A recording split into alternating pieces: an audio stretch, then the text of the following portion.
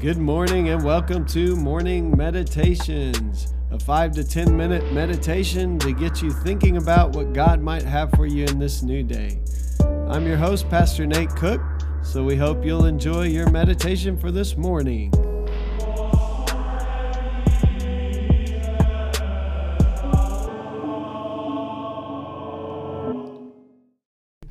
Hey, this is Pastor Nate, and this is your morning meditation. It is Thursday, April 22nd, 2021. So today we are going to talk about the way we love people after Easter.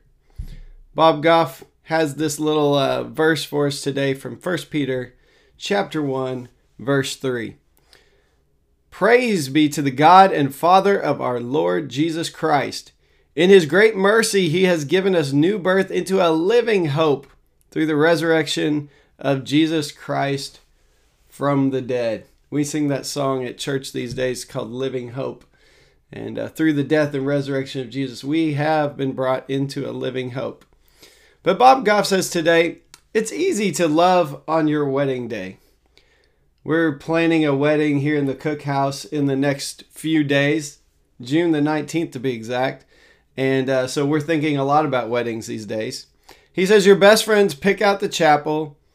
The flower girl runs out of petals halfway down the aisle, or as in Paula in my wedding, she stops and deliberately places each flower. It takes her an hour to get down the aisle. The bride practically levitates as her dad walks her to the groom.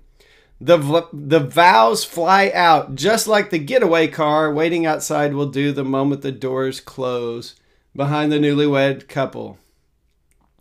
Not too much later, the first fight comes. Maybe it's during the honeymoon because you forgot to bring fancy clothes and you're stuck with a flannel shirt and jeans for the fine dining restaurant. Some couples fight about how to load the dishwasher or who left the toilet seat up. Before the wedding, your spouse-to-be thought it was cute when you messed up. Those days have passed. The wedding is over and it's time to be married. The way you love people on any Tuesday will say a lot about what the wedding was about. The wedding was just a celebration of the love that would come. It's the proclamation of vows that were yet to be tested. It's a lot like Easter Sunday. The marriage is what happens next. Easter morning is the time to get up and put on our Sunday best to celebrate the greatest act of love the world has ever seen. We sing and proclaim the truth of God's grace on Easter Sunday, but the truth of that love is the story we tell with our lives in the days that follow. The way we love everyone around us is the best way to explain what Easter is all about. What part of you is God bringing to new life? That's the question he asked for today. This is a very true little devotion this morning. It's something that could, I think, change all of our lives if we catch it. He said the way you love on a Tuesday. There's actually a song about that Maggie has introduced to me. I had never heard it, but it's called like Love is a Tuesday. The way that we love each other on the boring, the normal, the routine days really says a lot about the vows that we take in a marriage. And also, the way we love the world around us says a lot about what we really believe about this love of God, what we really believe about Easter as the days after Easter begin to unfold. We are still in the season of Easter in the church. It's a season where we continually celebrate the resurrection. But Easter is about 3 weeks gone as of this Sunday. And maybe some of the excitement.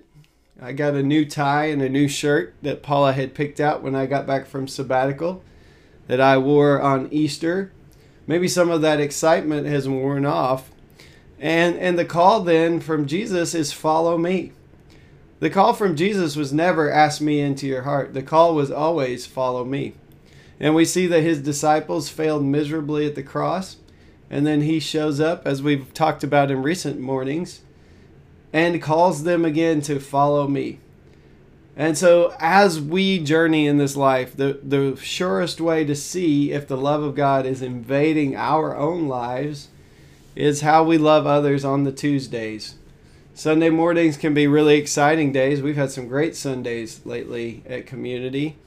But really, it's Monday through Saturday that we testify as to whether we believe what we sing on Sunday or not.